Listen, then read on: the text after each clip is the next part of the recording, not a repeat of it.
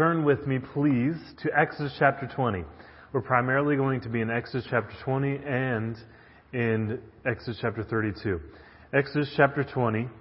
And while you're turning there, while I turn there, last time I preached, we talked about the first commandment. And in our youth group, I've been going over the Ten Commandments with our teens. Does the Ten Commandments apply to us today? If they do, how do they apply to our lives? And today, we're going to do the same thing, but with the second commandment. And on the topic of worship, worship just means honor paid to a superior being. It's a totally, it's a word that isn't designated for God. It's used of when people worship idols, false gods, and it's used of worshiping the one true God. It's a totally neutral word. But worship just means honor paid to a superior being. That superior being, in your mind, could even be you. This week, right, we're going to look at the second commandment, which builds on the first. Number one, we should not worship false gods. Right? And number two, now that we have the one true God, we must not worship the one true God in an unworthy manner. So let's read Exodus chapter 20, starting in verse 1. It says, "And God spoke all these words, saying, I am the Lord your God, who brought you out of the land of Egypt, out of the house of bondage. You shall have no other gods before me. You shall not make for yourselves a carved image, any likeness of anything that is in heaven above, or that is in the earth beneath, or that is in the water under the earth. You shall not bow down to them, nor serve them. For I, the Lord your God, am a jealous God, visiting the iniquity of the fathers upon the children to the third and fourth generations of those who hate me, but showing mercy to thousands, those who love me and keep my commandments." And so, as I said, number two builds on number one. Think of it this way. God would never forbid us from doing anything that would benefit us, right? God wouldn't forbid me from doing something good. So, when God forbids us from doing something, we should take it seriously, right? Because it's for our good. So now, to help illustrate the second commandment, go to Exodus chapter 32. Right? God gives the commandments in chapter 20. Only 12 chapters later, what could possibly go wrong, right? Well, let's find out. And while you turn there, again, Ten Commandments, the foundation on which God would build His nation, Israel, right? These commandments reflect the unchanging character of God. So they, like God, are eternal, timeless, universally applicable, and unchanging. First of all, these commands help people in any age recognize their imperfections. Right? It's Galatians 3:24, "Therefore the law was our tutor to bring us to Christ, that we might be justified by what? Not by works of the law, but by faith." So the law, first of all, serves to convict us of sin and convince us of our need for mercy, and graciously lead us to Christ like children through His forgiveness of sin. Secondly, right, the law shows us our duty as those who have been justified by faith. The law sends us to the gospel that we may be justified, and then the gospel sends us again to the law to inquire what is our duty as those who are justified. Let me say it again. The law sends us to the gospel that we may be justified. And the gospel sends us again to the law to inquire what is our duty as those who are justified. John 14:15, Jesus said, "If you love me," what? "Keep my commandments. And I will pray the Father, and He will give you another helper, that He may abide with you forever, the Spirit of truth." Remember what I talked about last time. We need two wings of an airplane to fly, right? You can't just use one. You need law and you need love to soar as God intended, right? And as Christians, we're not meant to try to figure out on our own what love is. The law is our guidance for how to love. So, Exodus chapter 32, starting in verse 1, let's read together.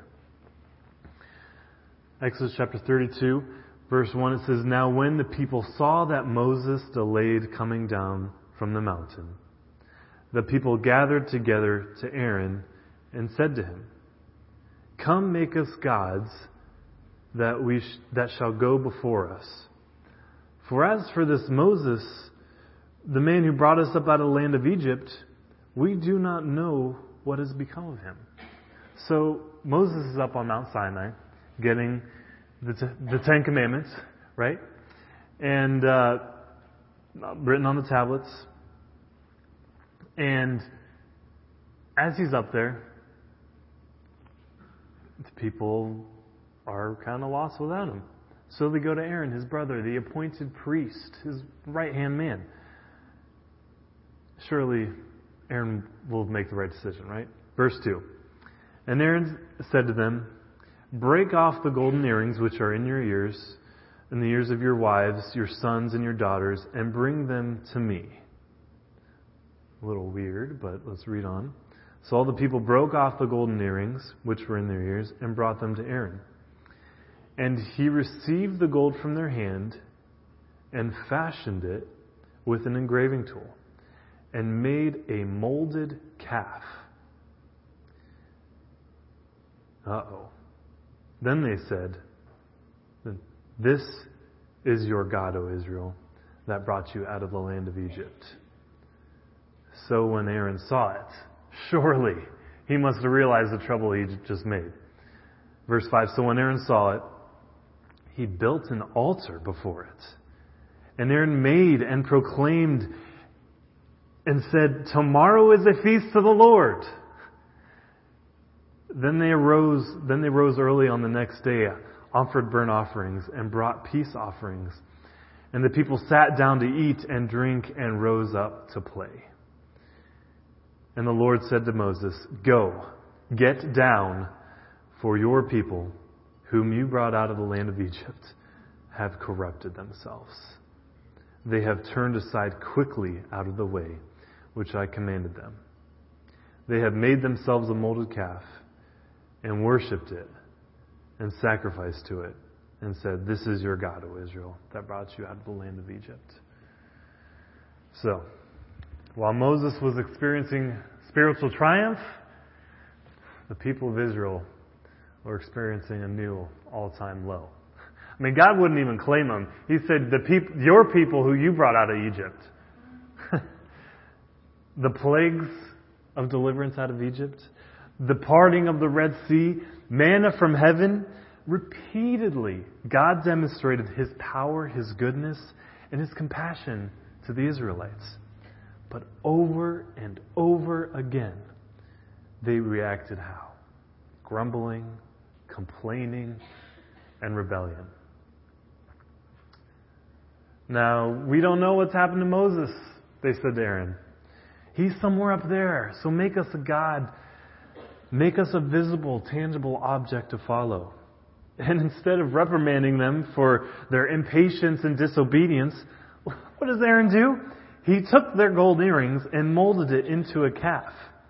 Then when he's done, he hears the people exclaim, "This is your God, O Israel, that brought you out of the land of Egypt."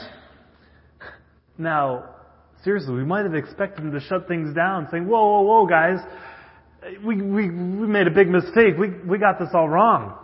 But instead, he deepens the problem by building an altar in front of the calf and announcing plans for a festival to the Lord. I mean, what on earth are you doing, Aaron? I mean, I can't wrap my mind around what he's doing. At best, he was being naive, right? Maybe he's thinking, well, you see, God, I thought it would be a good teaching aid for the children. I thought, well, you see, the image, it just makes me feel closer to God. Maybe he thought something like that. At best.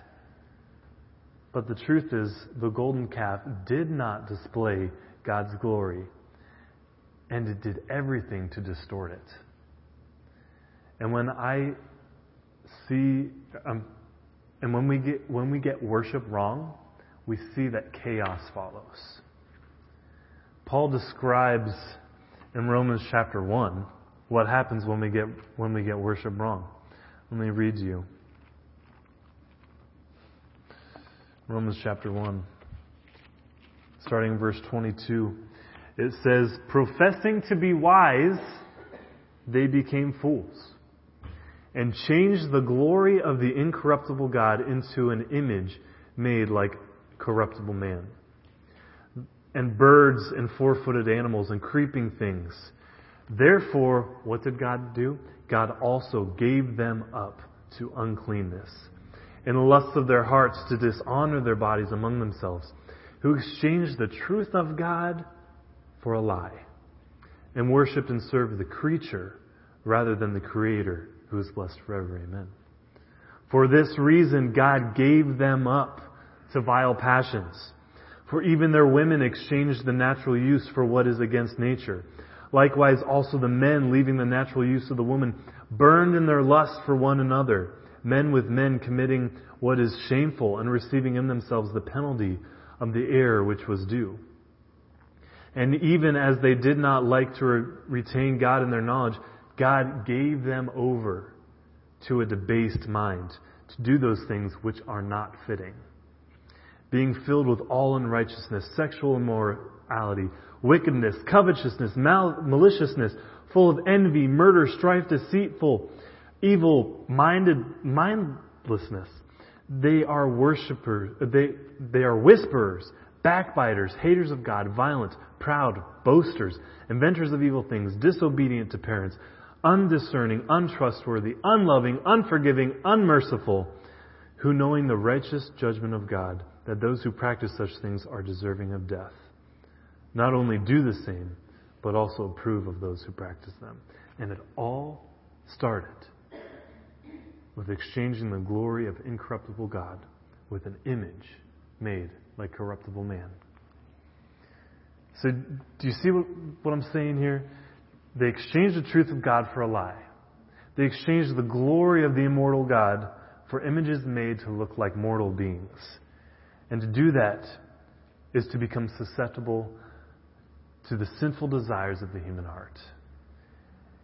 And that just issues forth into all types of wickedness and adultery and homosexuality, every kind of wickedness.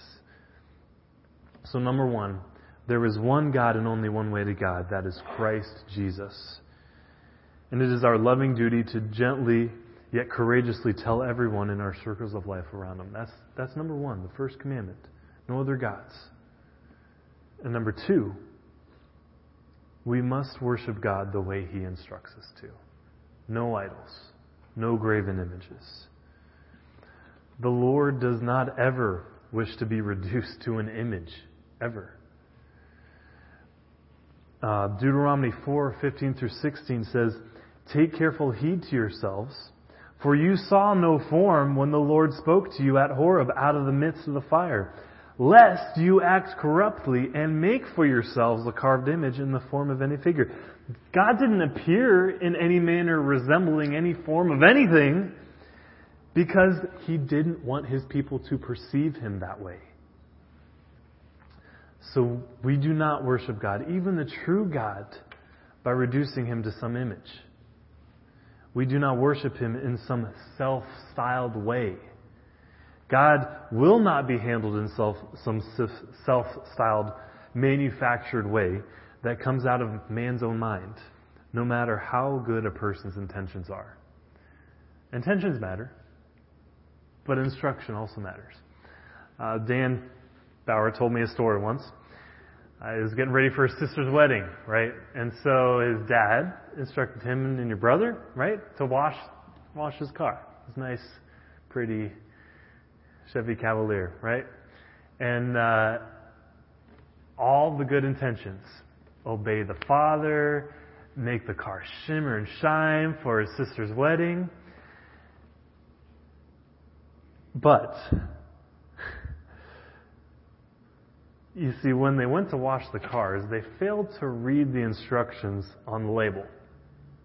Because if they had, they would have realized that it was in fact paint remover, not soap, that they were using on the cars. So man, they were scrubbing that stuff in there. It had a nice shiny car on the label. There was a sponge already in it. They were ready to go. And then their dad walked in and said, "What in the world are you doing?" And so, yeah, needless to say, you can imagine what happened to that poor car. The intentions of your heart matter, right? They do matter. You cannot worship God with deceitful intentions. But if you don't follow the instructions, you get disaster. So, let's apply this. Let's apply this. What does God want from the second commandment? That we in no way make an image of God, nor worship Him in any other way than He has commanded in His Word. That's number one. Number two, can we make an image? Should I drop out of, any image? Should I drop out of my ceramics class? Those of you doodling in the corner of your notebooks right now, should I stop? The point is, God cannot and may not be visibly portrayed in any way. Anything else can be portrayed, yet God forbids the making or having such images if your intention is to worship or serve God through them. So you can make your little pottery of your, snowman or whatever. You can use your creative abilities that God has blessed you with to paint, to draw, however. But if your intention is to worship or serve it or God through it, that's off the table. Number three, can we use images of God as teaching aids? And from what I've read so far, right? No, we should not try to be wiser than God. He wants Christians to be taught by the reading and preaching of His Word, not by idols that can't even talk. Which brings me to number 4.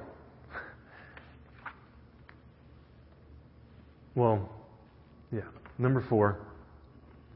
God has provided the only true and worthy image of Himself in the Lord Jesus, who, as Colossians 1:5 says, is the image of the invisible God. Christ is the only worthy image of God. Christ said, "If you have seen me, you have seen the Father." Christ is the only image we have. It's the only thing in Scripture that we have. It's the only thing. Imagination is a wonderful gift, but when we use it to conjure up our own image of God, it leads us astray. Our view of God should only be defined by His revealing of Himself in the Bible. Do not look for God in shrines or sculptures, paintings or portraits. I can imagine the Lord might say, "I'm not there. Look for me in my Word." Think of Christ this way.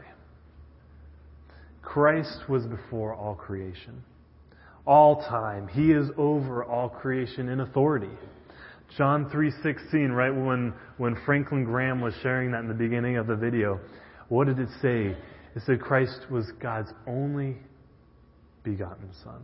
That word only, monogenes, however you pronounce it, means, this is what this means. The word only means only of His kind. He's one of a kind. Christ is superior over all things. And so, Christ is the only image of God that we can go by. Christ is the only one. Now, I don't want to stop with just the negative part. No other idols, no other graven images, right? Because to every negative in the Ten Commandments, no other gods, no other graven images, do not take the name of the Lord your vain, there is a positive side. right? So, number one, no other gods. Number two, no carved images. The positive of number one is there is one God and one mediator between God and man, the man Christ Jesus. On the positive side to number two is there is true worship. God seeks true worshipers, right? So worship in the Christian context means essentially giving honor and respect to God. That's what worship means. Giving honor and respect to God, the superior being. And we are tempted to think that worship is an event. It's something that takes place in certain buildings at certain times. But it's not. In 1 Corinthians 10:31 says, "Therefore, whether you eat or drink or whatever you do all to the glory of God." Now, don't get me wrong. What we do here on Sunday mornings is nothing but worship. We gather each Sunday in accordance to the pattern set before us in God's Word, right? When we are completely able-bodied and yet reject the pattern God has set before us to gather, not forsaking the assembling of ourselves together, we reject that. When we reject that pattern, that's the opposite of worship. So here on Sundays, when teachers teach, right, when the praise team sings, when the musicians play, when the sermon is preached, communion is taken, when prayer is made, all these are worship. And they are to stimulate you to worship God as well. This is so important. If you have anything less than worship in your mind when you come here on a Sunday morning, you've missed the point of what we're doing here. If you come to church for what you can get out of the music, or what you can get out of the sermon, or what kind of blessing you can get out of it, you've missed the point. Because you can hear a million better sermons online. The music here is great. But the sermons, you can find them. Sermon applications and the stirring music in your soul and the blessing of communion with God and your brothers and sisters in Christ is a beautiful byproduct of worship. But we are here right now to worship. Also, our objective on Sunday mornings is not to make outsiders comfortable. It's not. Our objective is to worship God in such a way that they look at us and say, surely God is in this place. That's our objective. And that shouldn't stop in this building on noon on Sundays. There are occasions, right, when reaching our unsaved loved ones or friends, that we seek to remove unnecessary hurdles for them to hear the gospel. But that's not our focus. That should not be our focus here or anywhere. Alistair Begg says it this way: the unbeliever should find him or herself stirred to ask, why do these people sing with such enthusiasm? Why do they listen with such care? Why do they speak to God with such devotion? What is it about me that I have no such appetite for God and His Word? That's what they should see in us as we worship. So whatever you do, do it in worship to God, to honor His name. And so, with all that in mind, do you guys see how making of the form of an image, or any kind, to represent God, do you realize how silly that is? That completely misses the point. We do not worship God, even the true God, by reducing Him to some image. God will not be handled in some self-styled way, manufactured, that comes out of man's own mind, no matter how good a person's intentions are. One last thing and I'm done. Back in Exodus chapter 20, right, I focused in on that first verse, you shall not make for yourselves carved images, right, verse 4. But then, verse 5 and 6 come. Right, it says, you shall not bow down to them nor make nor serve them, for I, the Lord your God, am a jealous God. I, the Lord your God, am a jealous God, visiting the iniquity of the fathers upon the children to the third and fourth generations of those who hate me. There's a serious warning here. Now, in Ezekiel 18:20, remember that, mark that, Ezekiel 18:20, God declares He does not punish the innocent for another person's offense. You're the guilty party, you're the one being punished. So what does that mean here? When we disobey God, what this is saying, this is not a pronouncement of judgment on children, but a word of warning for parents. Fathers and mothers are here called to count the cost their sin will have on their families. When we disobey God, we do not do it in isolation. One generation turns their back on God, and the next generation grows up without Him. All sin has a domino effect. And parents, please hear this. You should think about the consequences that your children will face for your sin.